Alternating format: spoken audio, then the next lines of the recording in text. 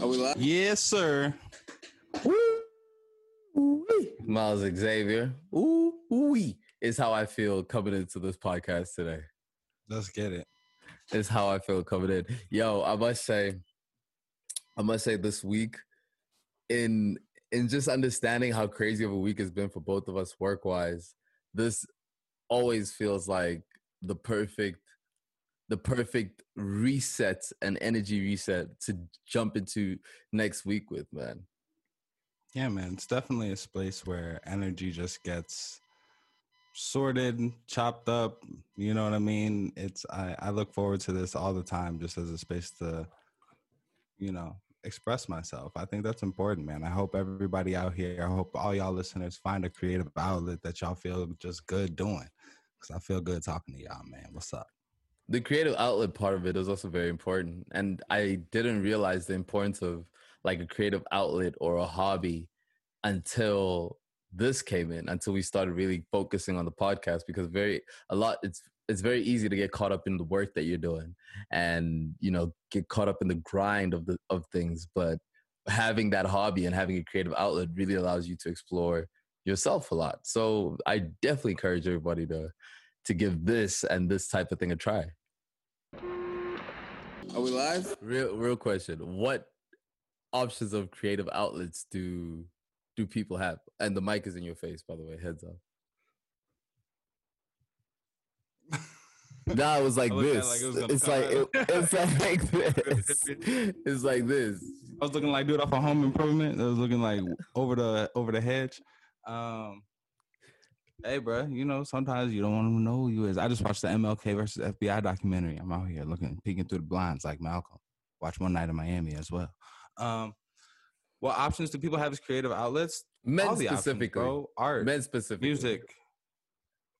Men have all the same options that any other person identifying as any other gender has. And as a man, I'll put a break in being that. held back.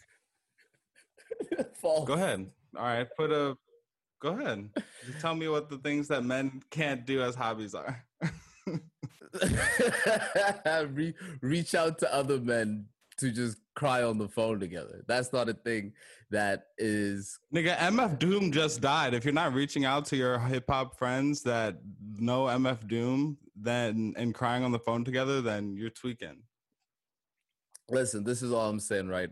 I understand, and I envy this actually about female relationships, is that there is a lot of camaraderie, a lot of thoughtfulness, and a lot of communication that goes into those relationships in a rate and way that is not very common in male relationships. Now, that is just my experience, having been a man that has relationships. You all right? Can you finish that? Can you get that off? You know what I mean? Yeah, man. I know what you mean, dude. I think there are absolutely aspects of care that female relationships demonstrate that male relationships completely leave by the wayside. Like one of those being going out and women like taking care of their friends in terms of like making sure everybody's good, making sure everybody gets home, making sure they know where everybody's whereabouts as they get home and state and level of drunkenness and who they're with. Guys will let another guy wander home, do an Irish goodbye, right, is what it's called, and just take off and be straight, right? And so that's what they call it, an Irish goodbye. I think so. I'm pretty sure that's what it's called. You just take off. You're straight. So, but the reason, like, shout out to the YouTube audience that might have seen me make a little bit of a face, is because I think there's also aspects of male relationships that allow for honesty and a camaraderie that has zero backbiting or jealousy, or I think there are certainly things that get in the way of female relationships that don't exist in male relationships. Only to say that, you know what I mean? It was funny just the way that you came into it, yeah. But I like to appreciate the nuances of both aspects, and the ups and downs of both of those things are funny to observe. And which is why it's important to be able to keep a balanced group of friends. You know, it's very important to be able to keep a very diverse, wide-ranging group of friends, just so you can appreciate the different types of nuances and features that are in different types of relationships. I know as a man, for instance, I have very people that I consider very, very close friends with that I don't speak to on the regular. Maybe a 4 or 5 months will go by, but when we do speak, the love is always there. When we meet, the love is always there, you know. And that's kind of men are very good at having great surface level relationships. It's very easy to have very great surface level relationships, whereas strong female relationships and great female relationships that last a distance, in my opinion, let me say rather in my observation, has been, you know, a lot more deeper and a lot more intimate as opposed to a lot of men friendships. Yeah, I don't know. I don't know if I've experienced it in a gendered way as much as you have. As somebody who's very like privileged in the sense of having friends and of having like two like very very close male friendships, like best friendships in my lifetime, like you being one of them, and shout out to my boy Delante, man, like being the other one, that just being able to click with somebody and have a relationship that's like very organic, but also the maintenance of it is fun, right? And I think that's something that we look to and expect in a healthy relationship, but I think that's more luck than it is an example of something that's common or exists in healthy relationships, where even the maintenance of the relationship, even checking each other, even, you know, having the back and forth conversations about how I can grow and how you can grow is isn't doesn't revolve around conflict. I think that's rare in a relationship. And yeah, just as a man, it doesn't necessarily speak to my experience that one gender or the other has more of those relationships. I think it's just a rarity in people finding other people whose spirit matches theirs. You know what I mean? Yeah.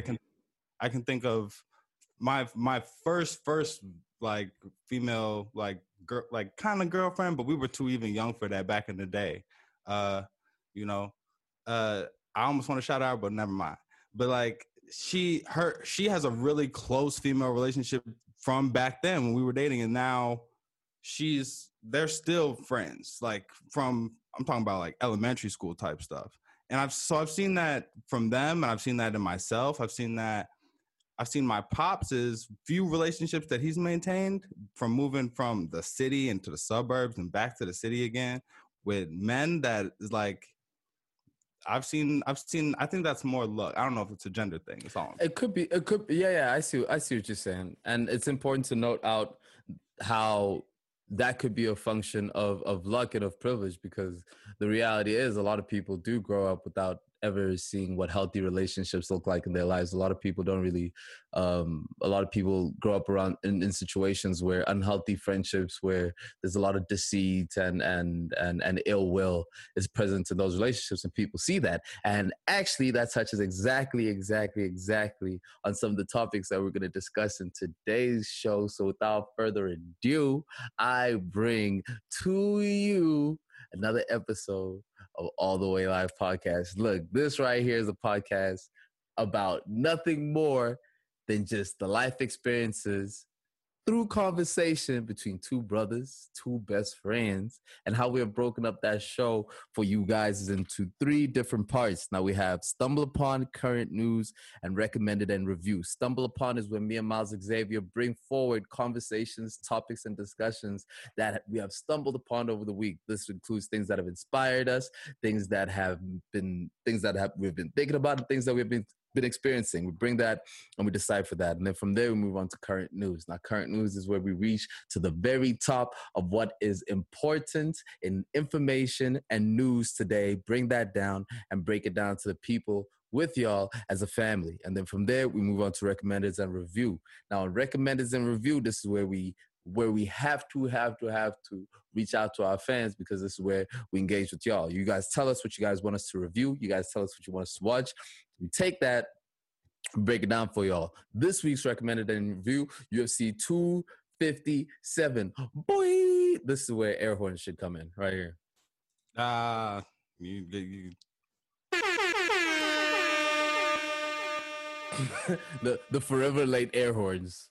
Hey, I missed that alley-oop. I missed it. I'll take that one on the chin. Sorry, audience. Boo this man in the comments. Please. Boo this man. Listen, Build man. character. Listen. None of that over here in this podcast. Listen, so recommended and review UFC 257. On current news, me and Miles Xavier are going to be breaking down the rise in mental health decrease and issues through COVID. Mental health is a very big thing to us. You heard us breaking that down in terms of the relationships that people engage in and the mental healthy aspect of that. You know, we're bringing that conversation even further and breaking it down with y'all. And with Stumble Upon Miles Xavier, today, we're going to be talking about. Stay tuned My to mental find health. Stay tuned to find out. I wasn't gonna miss another alley-oop. Goddamn it! If it was up by the rim, I was gonna dunk it. I was like, you left it up there. We spoke about it pre-production. I'm not wearing my glasses, so I actually can't see what I'm reading. But yo, thank you for that intro, bro. I think I speak for the people when I say you damn near sung us in here. So like, yo, the rhythm is real in the building right now. I also just want to acknowledge that Joburg's in the building, Chicago's in the building, the builders in Chicago. Chicago is stolen land, man. We live in the U.S. right now. We're talking about a land, specifically in Chicago, that was stolen from the Potawatomi people, and the violence that was done to Native Americans to remove that land from them is inseparable from the state we find this city in, the state we find this country in, the state we find the world in. So lifting up relationships between Black and brown people the world over, lifting up the name of the Potawatomi people and Native Americans the world over, intro over. And I think now we can get into the dap up, man. I've been itching to find out how my brother's feeling today. He's been bringing a lot of energy. You know what I mean?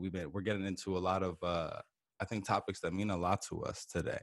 And so I just want to check in with my dude, see how he's doing.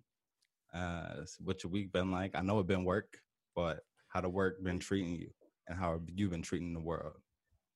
Yeah, brother. I mean, you know, in the line of business that me and you specialize in, which would be impact work, is what I'd categorize that under. You know, it's constant. It's constant. It doesn't necessarily take a day off, and because it is passion work, it at times is the most rewarding thing that you can go through, and could also be the most draining thing that you can go through. Listen to people talk about the stories of where they are in their lives and what's going on with them, and helping people who are truly in need. You know, so in that regard, it has been a week of high fulfillments that come with the value of being able to help people, and also the draining aspect of the work that has to go into it. So for that, it is important that I do shout out Faith and Love Orphanage in Katlehong, South Africa. That is an orphanage that we've just partnered with. They are some of the people doing incredible work with just taking in about 43 kids, feeding over 100 people a day where they can. A family that just loves to give. And our foundation, Mandula Foundation, is absolutely excited to be able to start working with them, lending support where we can to their organization, growing our network of the people that we're helping, and literally feeding the kids, man. So you know that's a very important thing to us over here. That's dope, man. That's dope. And I wanna lift up and acknowledge all the things that, you know, the great work that's in there, bro. Like, you know, taking on an orphanage as a part of, you know, your efforts to feed people is huge. You know, I think we try and center everything we do around helping folks, and manifesting that is really important. But another really important part of that, and something that I'm maybe hypersensitive to right now because of something we'll get into later, is that there's self-care that needs to, you know, kind of correspond with that work, right? You gotta care for yourself. So real quickly, before I'll jump into my end of the dap up, but how have you been caring for yourself this week? Ooh, that's a great question, man. That's a great question, and I appreciate you asking me that. And also would endorse more people, doesn't matter what type of relationship or who your relationship is to ask people, how have you been taking care of yourself? One, you can learn a lot through that, but two, it's a more warm way of being able to find out how somebody is doing. How I've been taking care of myself. Health is wealth to me. You know that, right? So whenever I am healthy and I feel healthy and I can exert the energy through physical exercise, I'm always excited and happy about that. So taking care of myself, my physical is important. Being deep in doing work that I love, man. I realized this week, having changed my work schedule and starting the day earlier, the fulfillment I get from doing the work I love is the energy that I need to be able to push me through the day. And so for me, that has been so rewarding and fulfilling. So the ways that I've been taking care of myself this week, Miles Xavier, have been just maintaining my health and also throwing myself even deeper into the things I'm passionate about, which then allows me to come here with nothing, if nothing, but positivity and banter. That's all it is. That's all it is, brother. Now, would you mind dapping it for the people, man? Yeah, big facts, man. What's up? Appreciate you. Miles Xavier is touching down as damn. No, actually, I hate that I just. Oh, this is starting with me talking in the third person. That's trash. But anyways, Edit. no, it's cool. It's cool. Well, the good, the bad, the ugly, right? No, I feel good. I feel honestly like a little tired. I came in this week has been a crazy first 2 weeks of the year. I think our ability to be on Zoom has eliminated kind of like the slowness of the first 2 weeks of the year. People coming back from vacation, people resettling from holidays. It's been a manifestation certainly of energy I asked for, right? And just being like, I want to hit the ground running, and it's happening, and that's awesome. And I feel like I've been taking advantage of that, but yeah, I also do feel the weight of that. And again, like I said, so without beating more around the bush, I took a mental health first aid course this past Friday, and the course was amazing, and we can get into that a little bit more. I think it'll fit into a few of the topics that we're talking about today. But just for the dap up, I'll say that it just really made me conscious of um, how heavy that the weight that all of us walk around with, and that we don't acknowledge, and that we kind of just push to the side, right? And that we so um, I've just been allowing myself to really feel that weight and not let it make me sad, or I'm still very excited to be here, but just reminding myself that it's okay to acknowledge when you're tired and when things are weighing on you. So but I'm super glad to just be up here in the building talking to y'all. And I think I come to this podcast, like I said, tired but happy about the opportunities that tiredness represents, right? So I've been able to tap into my community and help in a variety of ways. I just took on a job with the Greater Chicago Food Depository, which is a cool organization, more than cool. That's helps distribute food to people who are in spaces that either have limited access to food or who are in a financial situation that makes it difficult for them to get food, just bringing people their basic needs. And so I've just been realigning my schedule to fit that in, to keep doubling down on the pod. And I think that's important. But I think a conversation that we also wanted to weave in here is that I'm grateful to have so many opportunities to support my community. I think a lot of people are looking to do that, right? And so I can speak a little bit to some of the ways I think people can do that, but I want my brother to tap in here and maybe speak from his experience in this conversation. Yeah, man. I mean, and I think I think it's a very important thing for us to talk about, just because what I'm noticing, I'm not sure if you've noticed this too, but there seems to be a change in the world is changing. It feels like it feels like the world is definitely changing. It's almost as though more people are caring. Yeah, or more people are caring so much that they need to act. There you go, right? So now people are more compelled in order to move into action. And so when the conversation now becomes, okay, how do we help and what we do, which I know is something that, for instance, when the protests happen, a lot of people look to you because you are a community organizer with what is it that we can do? And those questions keep on mounting. I generally, honestly, I feel something as simple as checking in with the food kitchen. You like there's the hands. There'll never be too many hands in order for things like that to work. Almost never, almost never. We're in the space of COVID. It's like sometimes there are spaces where we need volunteers, but we can only have, 1,200 square feet of space. So we can only have 7 volunteers at a time, but we need them for 8 hours. So we need 7 shifts of 7 volunteers. so yeah, you're absolutely right. Like, always look to volunteer. I think in be willing to, like, I think a lot of people think I wanna a lot of people just have jobs that aren't necessarily, they don't see a connection between the job that they do and helping their community, right? And a lot of people start to want to help their community by looking for that connection, but a lot of times, like, community organizations just need somebody to, like, take, like, meeting minutes throughout all of their community Yeah, their meetings, right? So the willingness to just be like, hey, can I come take notes for this organization, right? Can I do something administrative, right? That might not be related to a skill you have, but if you genuinely do want to help your community, then I would just say that go to an organization that is of some interest to you, whether that be an animal shelter, whether that be a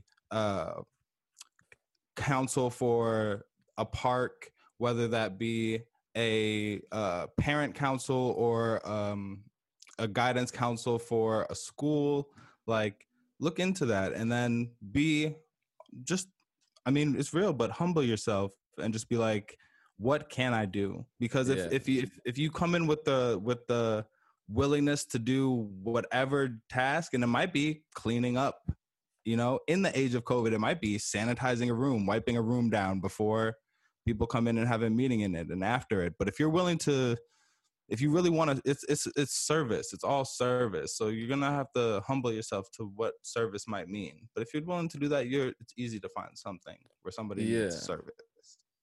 It is easy because people are always in need. And I also think people have to be very real with themselves in terms of what satisfies them in regards to helping. Not everybody's appetite is the same for assistance, and overextending yourself is a great way to ensure that you get burnt out, you get exhausted, you make false commitments and things of that nature. So if you're talking about the sustainability of helping people, honesty to oneself in terms of what is my threshold that I can feel fulfilled in with helping. Some people it's just monetary donations, maybe, and that's very important. We need money to be like all organizations need money to be able to help people. So if that's your contribution to it and that's enough for you, then that's your focus, and you can assist in that. What we're saying is that there's nothing that's too small to help. And also what we're ignoring is also, Miles, like, people can get up and do it themselves. I mean, that's what we did. We saw people that need help, and we decided to create the organizations that can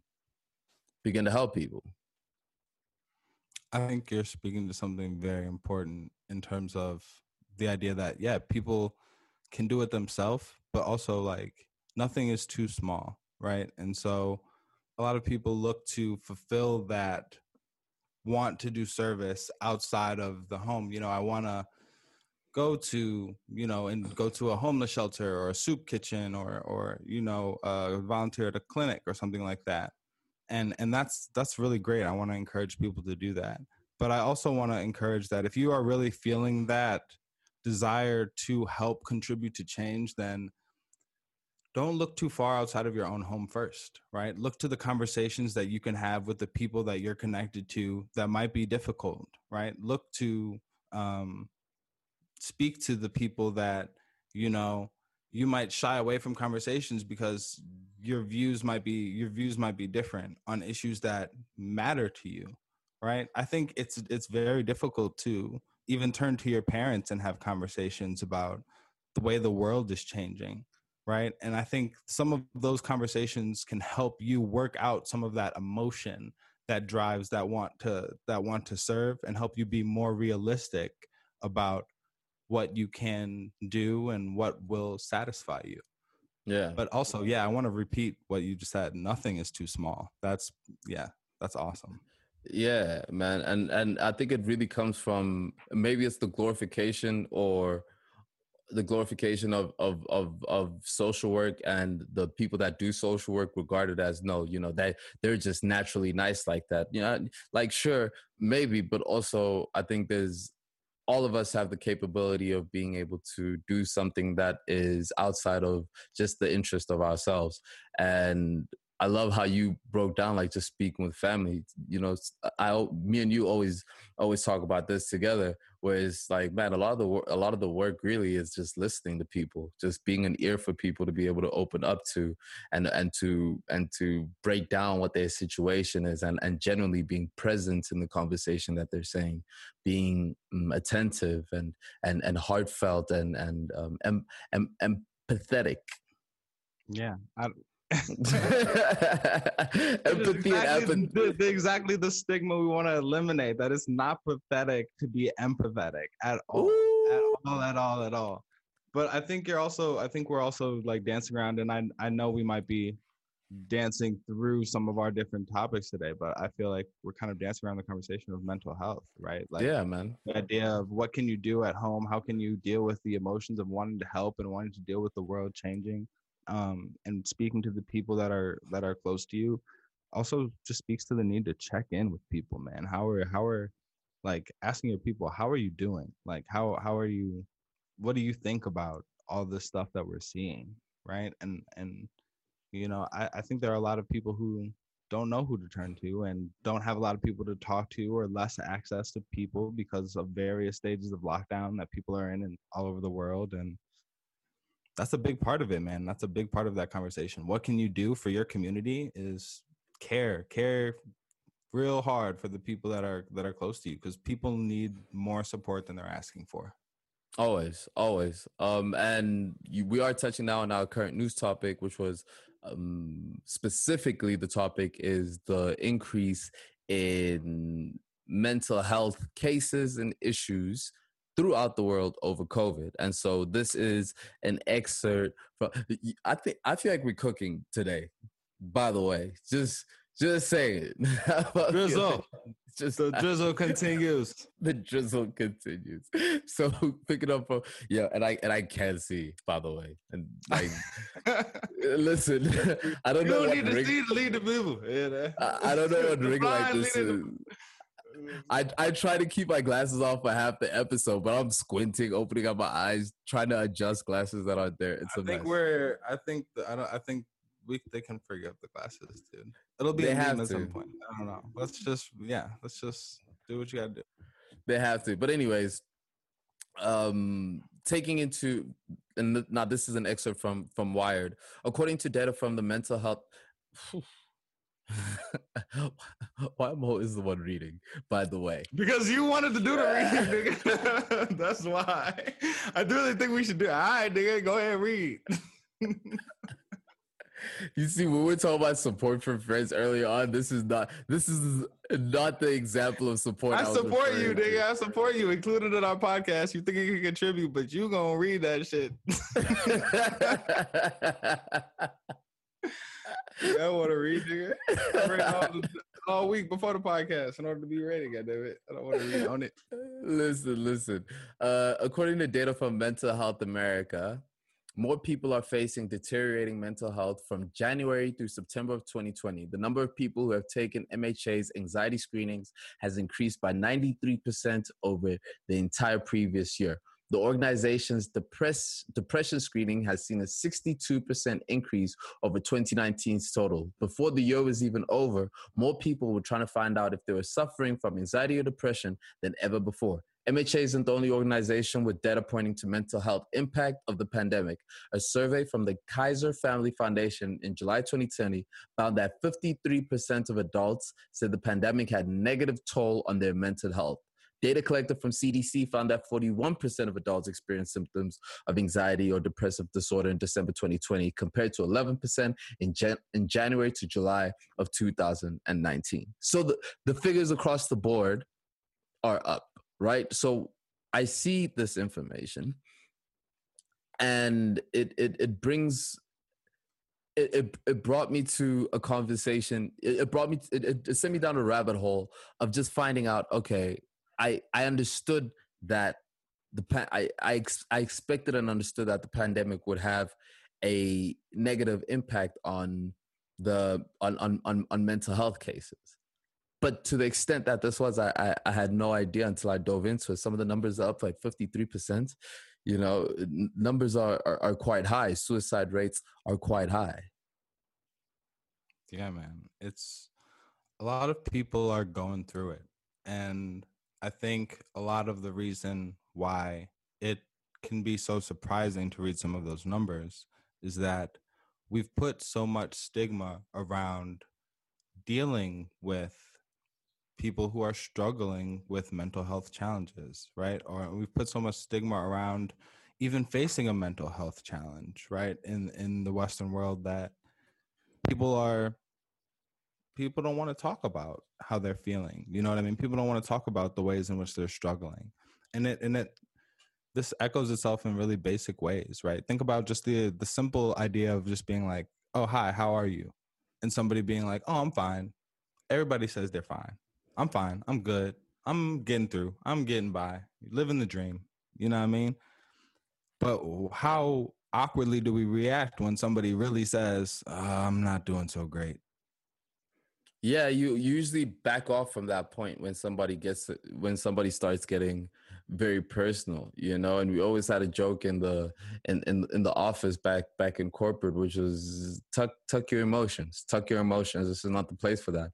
And the way that we dismiss that, and I can speak specifically from a cultural standpoint, and I know a lot of cultures also have this, but in the Black and African culture, it is a matter of the toughest, you know, everyone has to put on a tough face at all times. When issues of mental health are brought up, sometimes they deduce to, you know, she has to stop going out so much, or, you know, whatever the case is. And the reason I use she is because, one, most of the cases are female cases, and two, females are usually the ones that are less that are less provided services and help for, in the case that they are experiencing symptoms of mental health and mental health disorders. And so with that, I think it's, and at this point,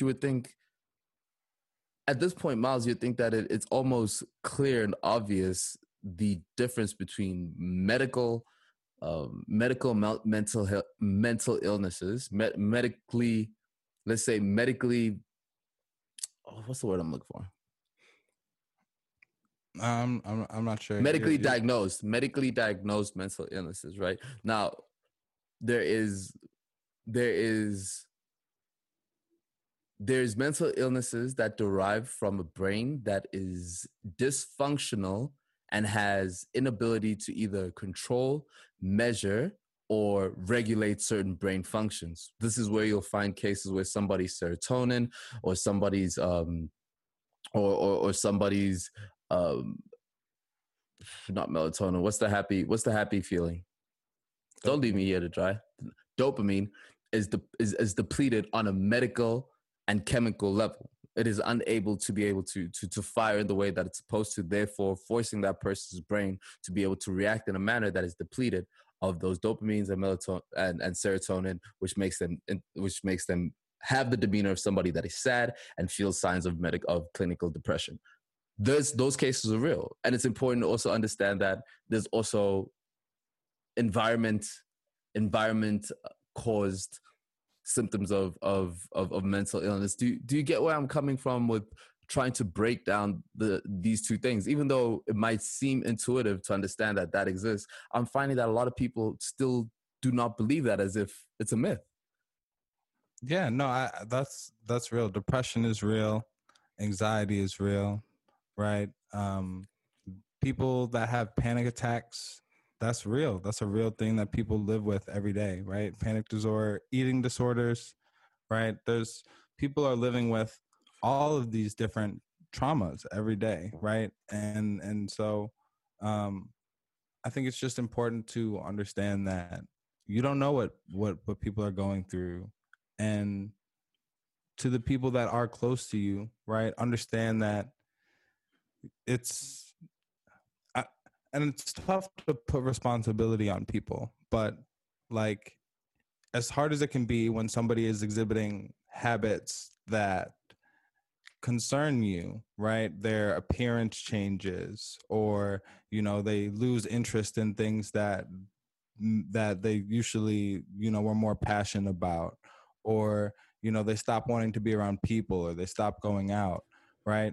It can be difficult to confront them about these things. It can be difficult. You don't want to come off as judgmental. You don't want to come off as you don't accept them, but it's tough, man. We have to normalize having these conversations about how people are feeling, and normalize. If I can go back to the example I was giving, like somebody being able to say, "Oh, I'm not doing so great," and how do we respond to that, right? Normalizing people being able to respond to that in a way that is caring, connecting people to resources. Normalizing people having mental health hotlines in their phone, right? Somebody that you can talk to if you just need to talk. Apps like Talkspace, calling the suicidal hotline if you really are having thoughts about ending your life. Like, these aren't things that we should encourage people to hide from the world. There are things that we should all talk about that we are struggling with, and we can talk about root causes of what in our society is making so many people feel depressed, is giving so many people anxiety, is pushing people to the limit of their mental capacity.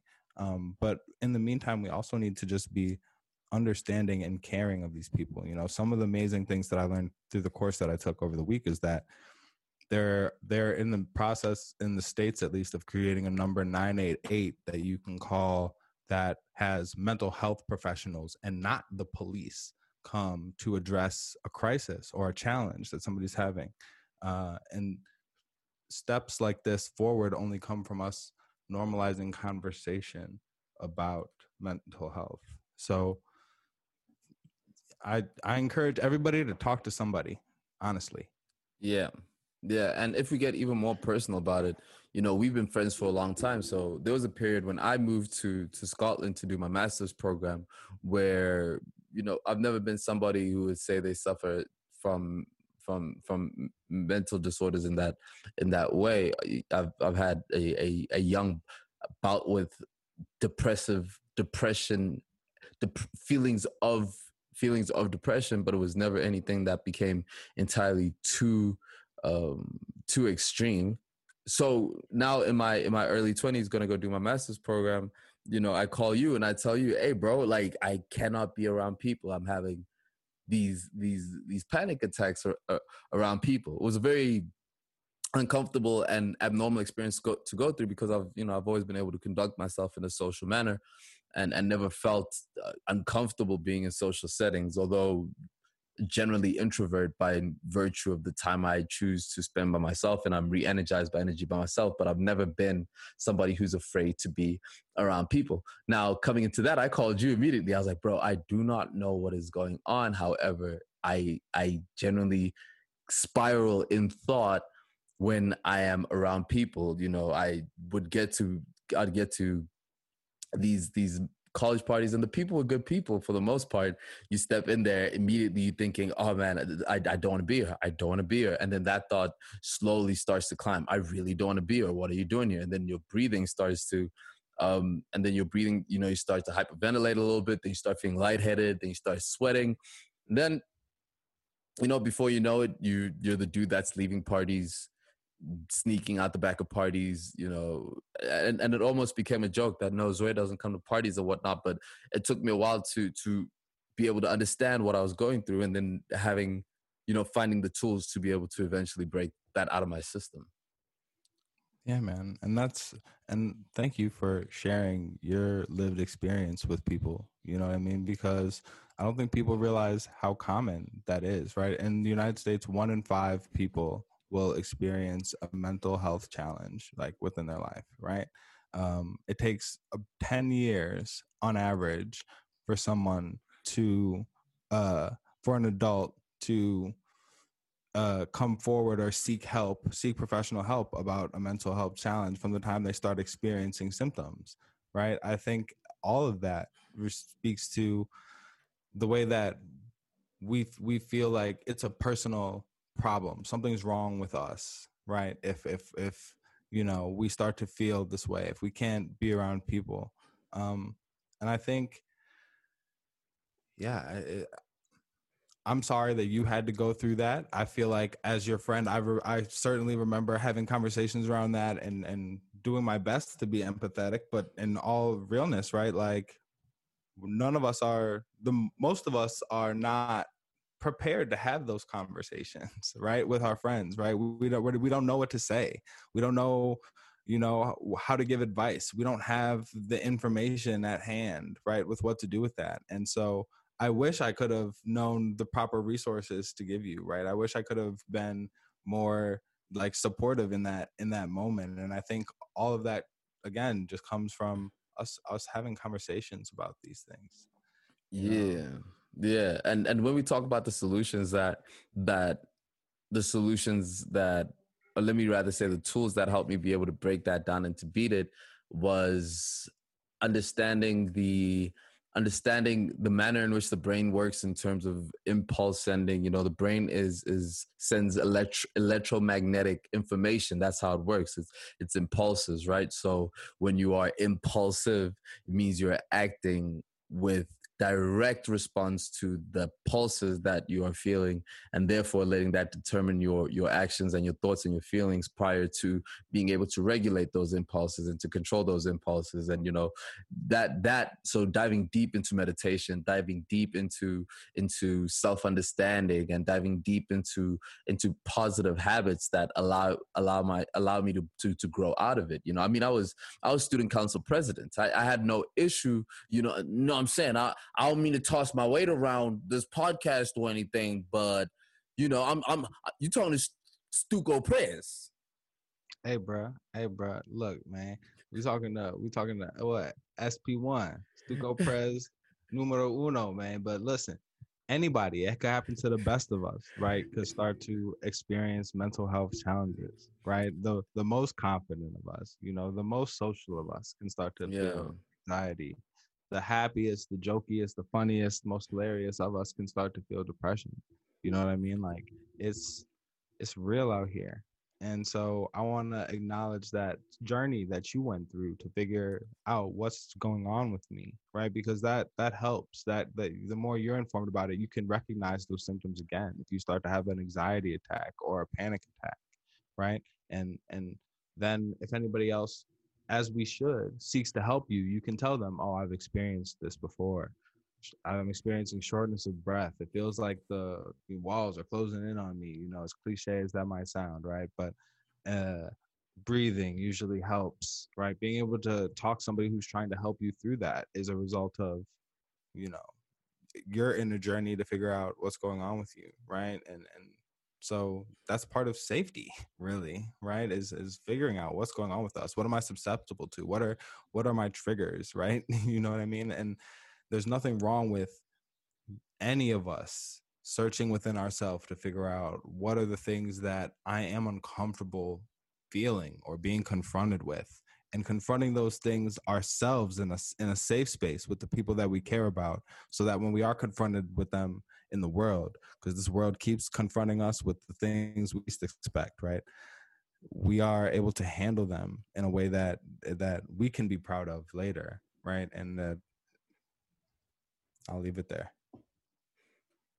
Well, look, I think going into the new year, and I love how loose and fluid this episode is, because this is generally exactly how our conversations go about this, and going into the new year, and how intentional we are about the energy that we bring onto this podcast. I just felt it to be something that is very important to to speak about it in a very honest and vulnerable way, and allow our family and fan circle to get even bigger with people that can relate to the things, the stories that we come from, you know, where we are, our journeys, how we got to where we are. You know, I think it's very easy to be able to look at things from the outside in and say, no, man, you know, this dude has never suffered from mental social anxieties and depressions and things of this nature just because, you know, Mr. Miles Xavier is on TV every other week.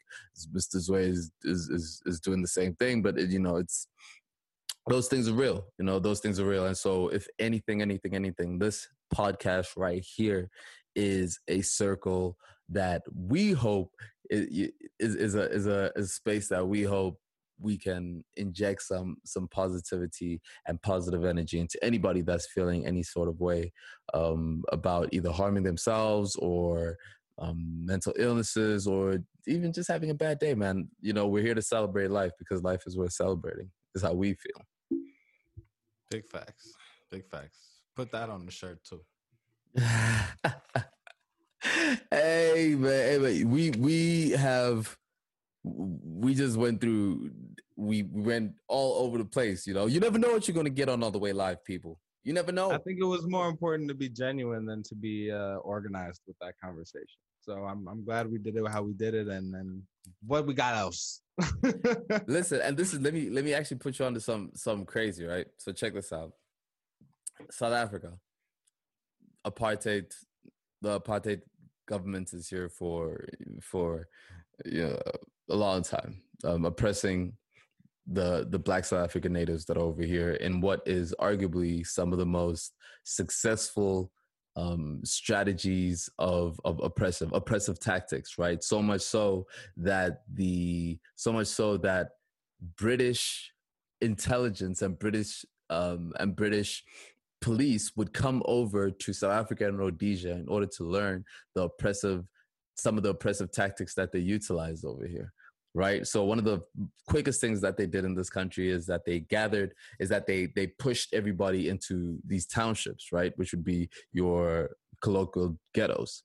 So pushing everybody into these townships, we're talking about millions of people being pushed into these tiny, tiny circles of communities, right? And in the worst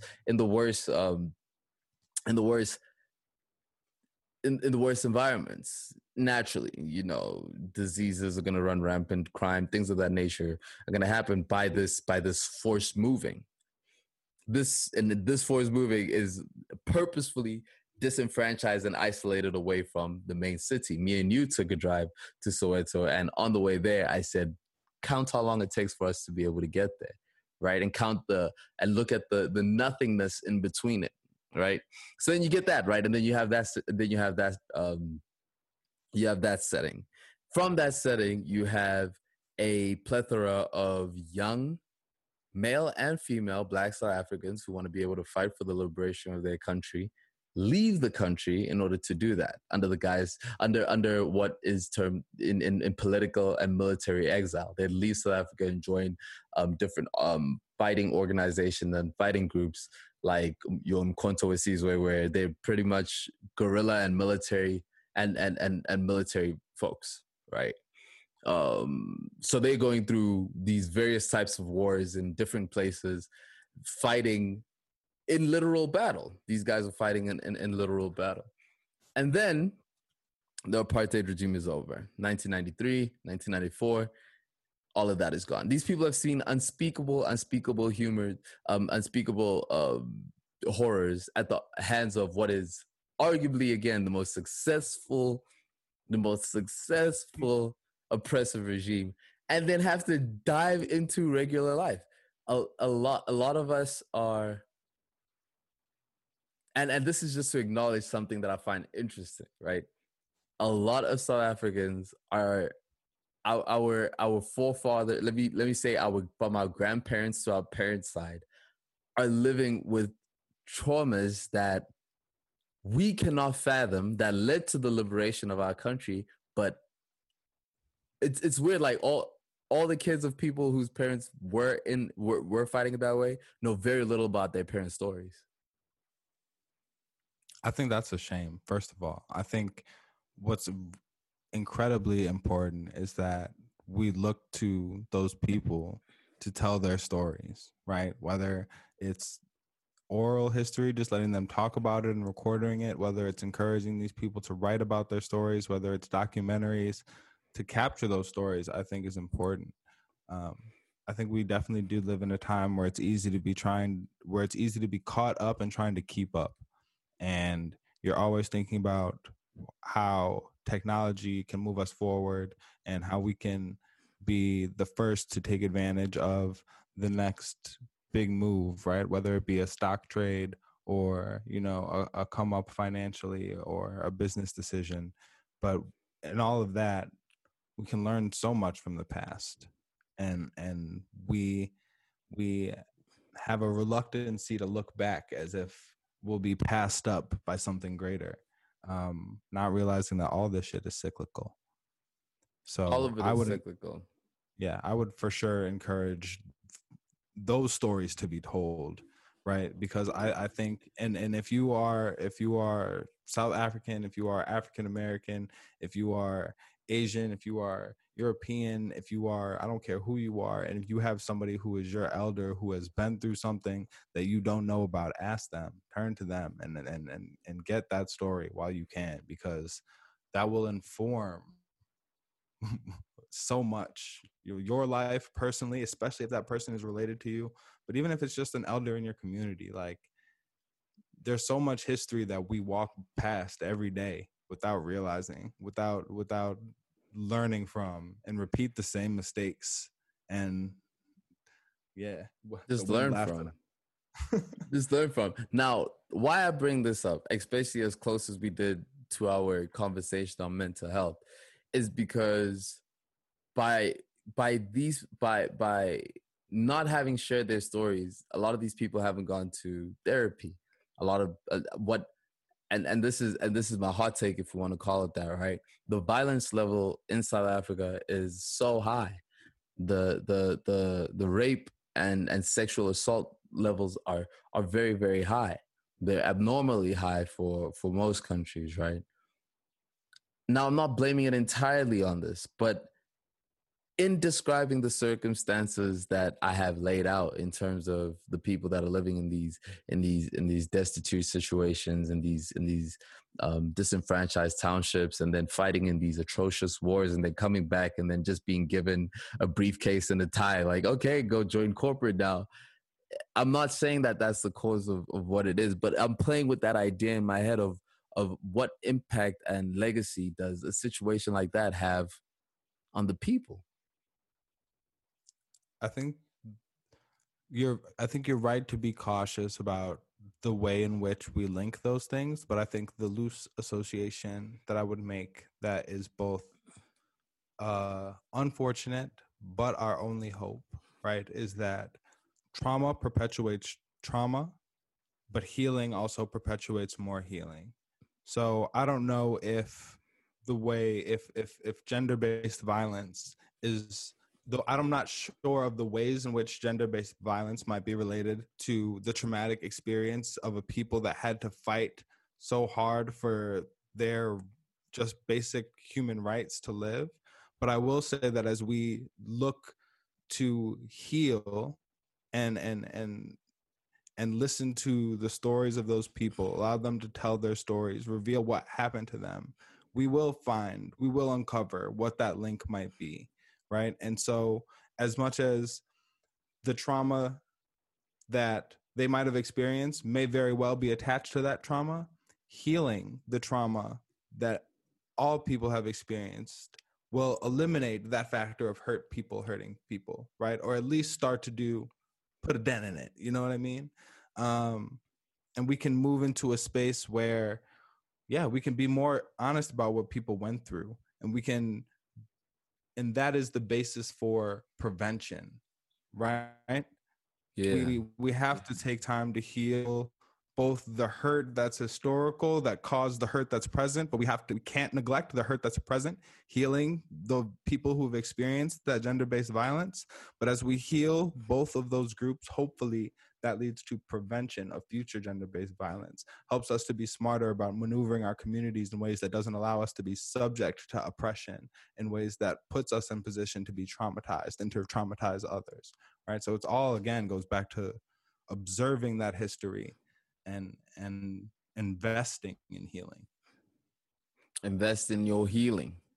Invest in your healing. That we've just covered some super serious topics. You wanna throw a banger in there, just to get us ready for the main event of the evening. I done disconnected all my bangers. We're gonna have to cut out.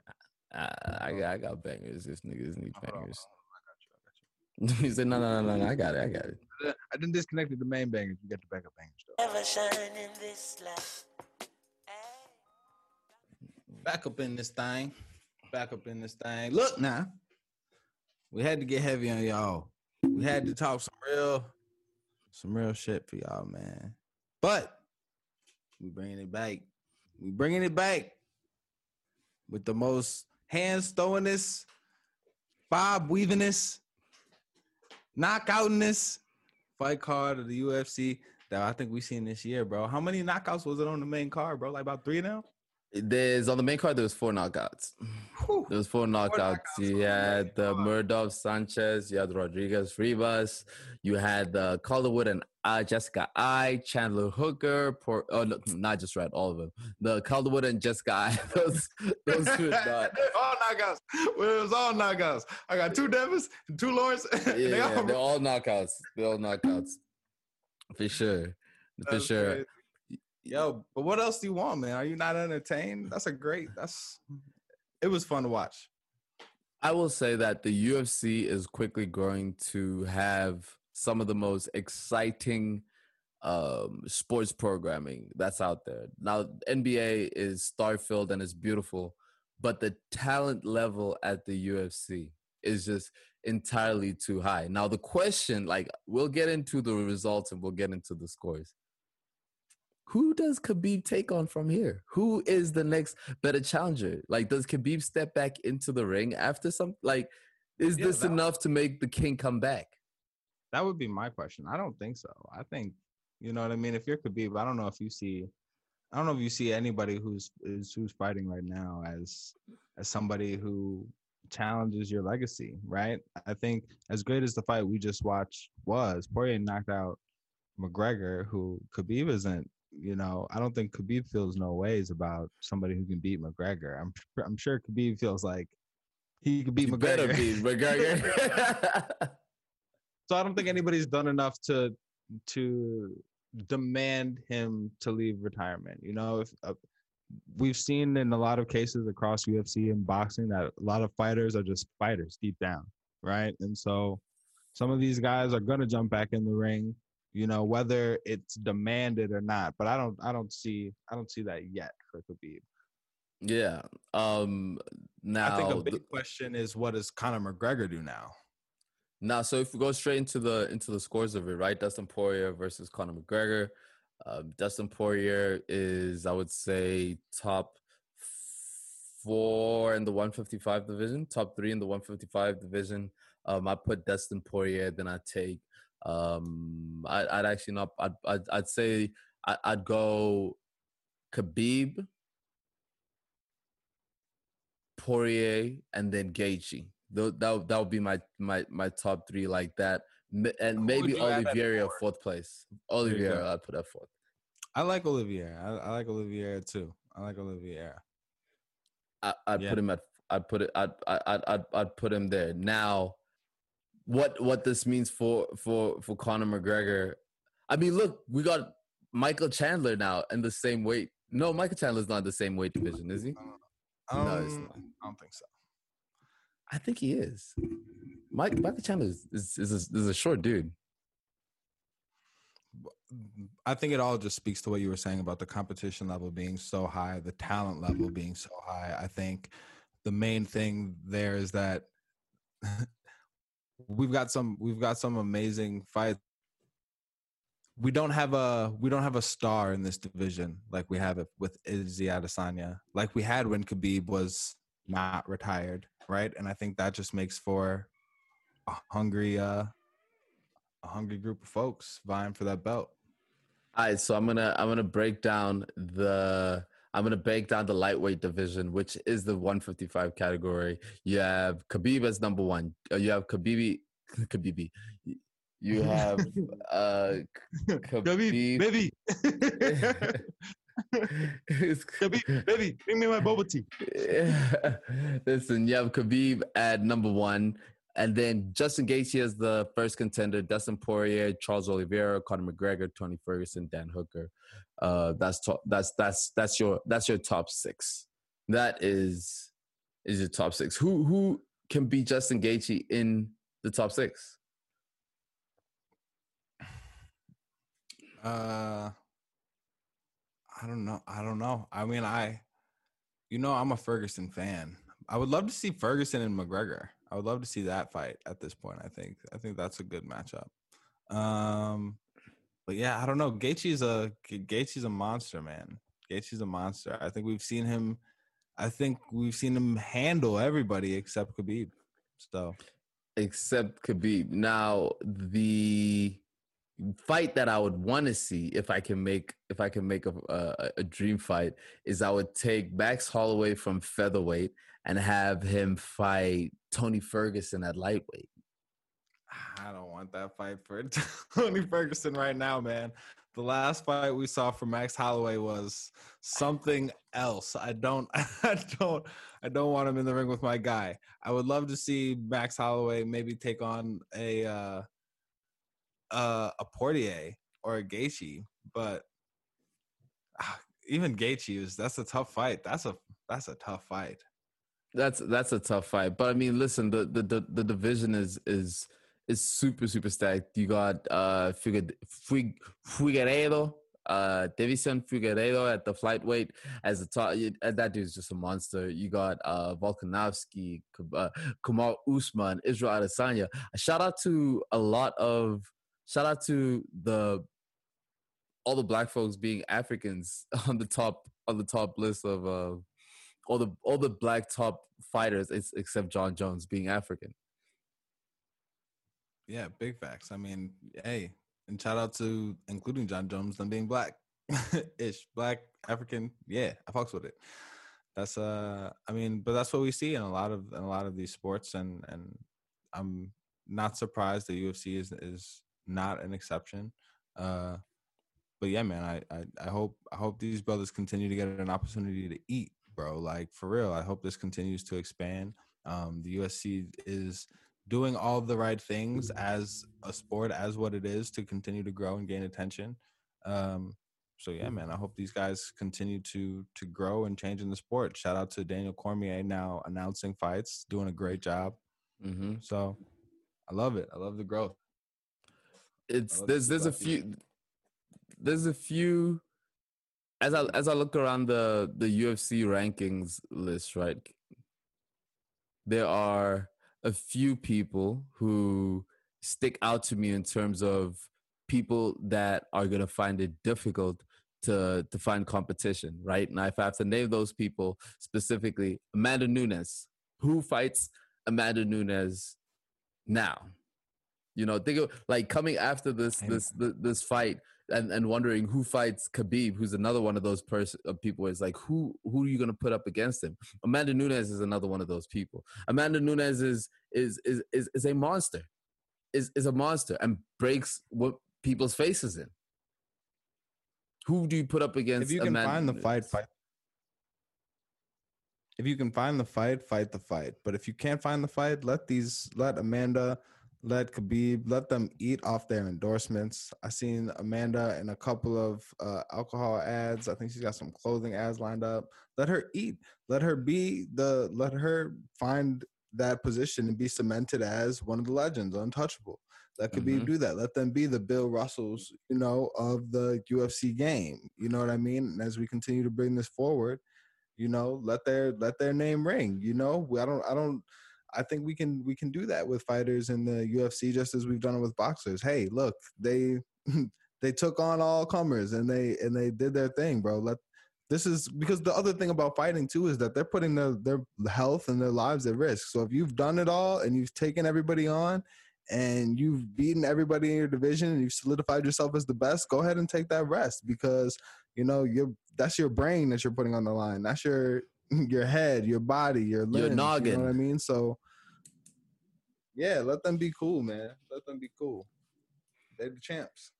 Hey man, to wrap that up, that was an absolutely fun fight to watch. UFC, Michael Chandler as well. What an entrance coming into the UFC off of his first fight. The dude looked confident. The dude looked comfortable. The man was clean with it. That backflip off of the top rope, I loved it. I was listening to the post conference where Dana White was saying that he hates it, but look, dude, if it's cool, it looks cool.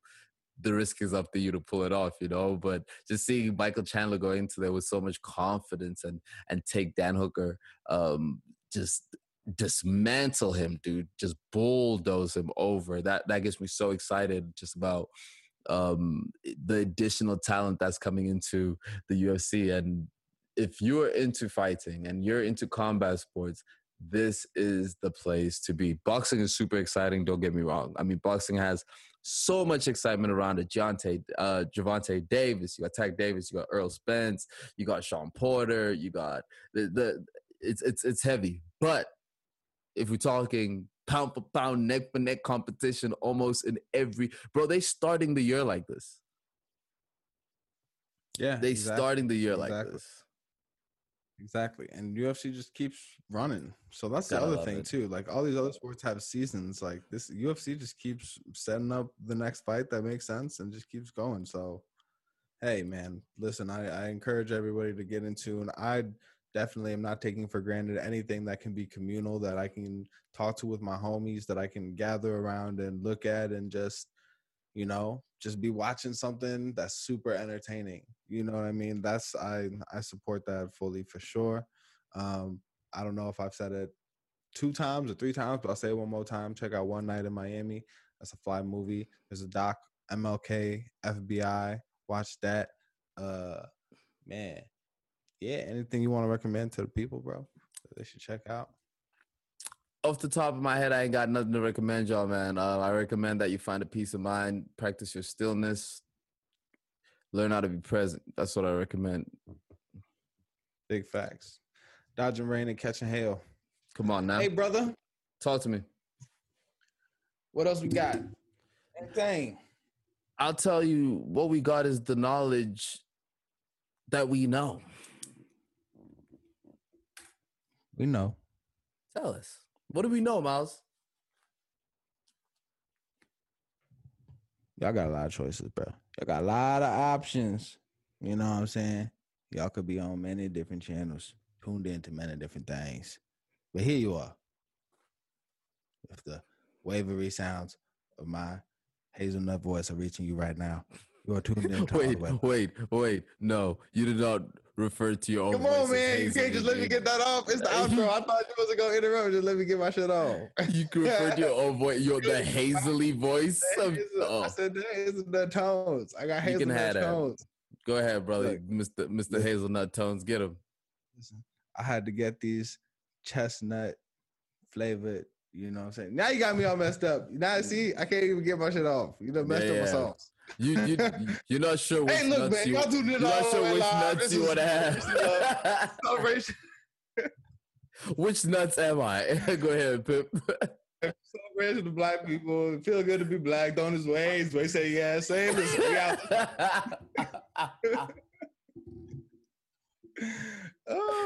Oh man, listen, yo, we gave it to him.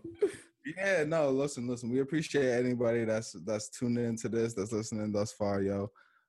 This is like an amazing space for me, like just to speak, just to get these thoughts out, to practice being fiercely articulate about the things that I care about. So I appreciate everybody that's tuned in. I appreciate you, brother, for keeping us organized, for doing all the reading, for just making this a space where, we can educate and entertain the people. So this is a celebration of life. This is a celebration of Black life. This is a celebration of celebrating. This is a celebration of how good it feels to be Black. Don't his way. All the time. all the time. Yo, listen, love your people, man. Read a book, rest yourself, and peace, love, water. We go. Like, comment, subscribe. Yes, sir.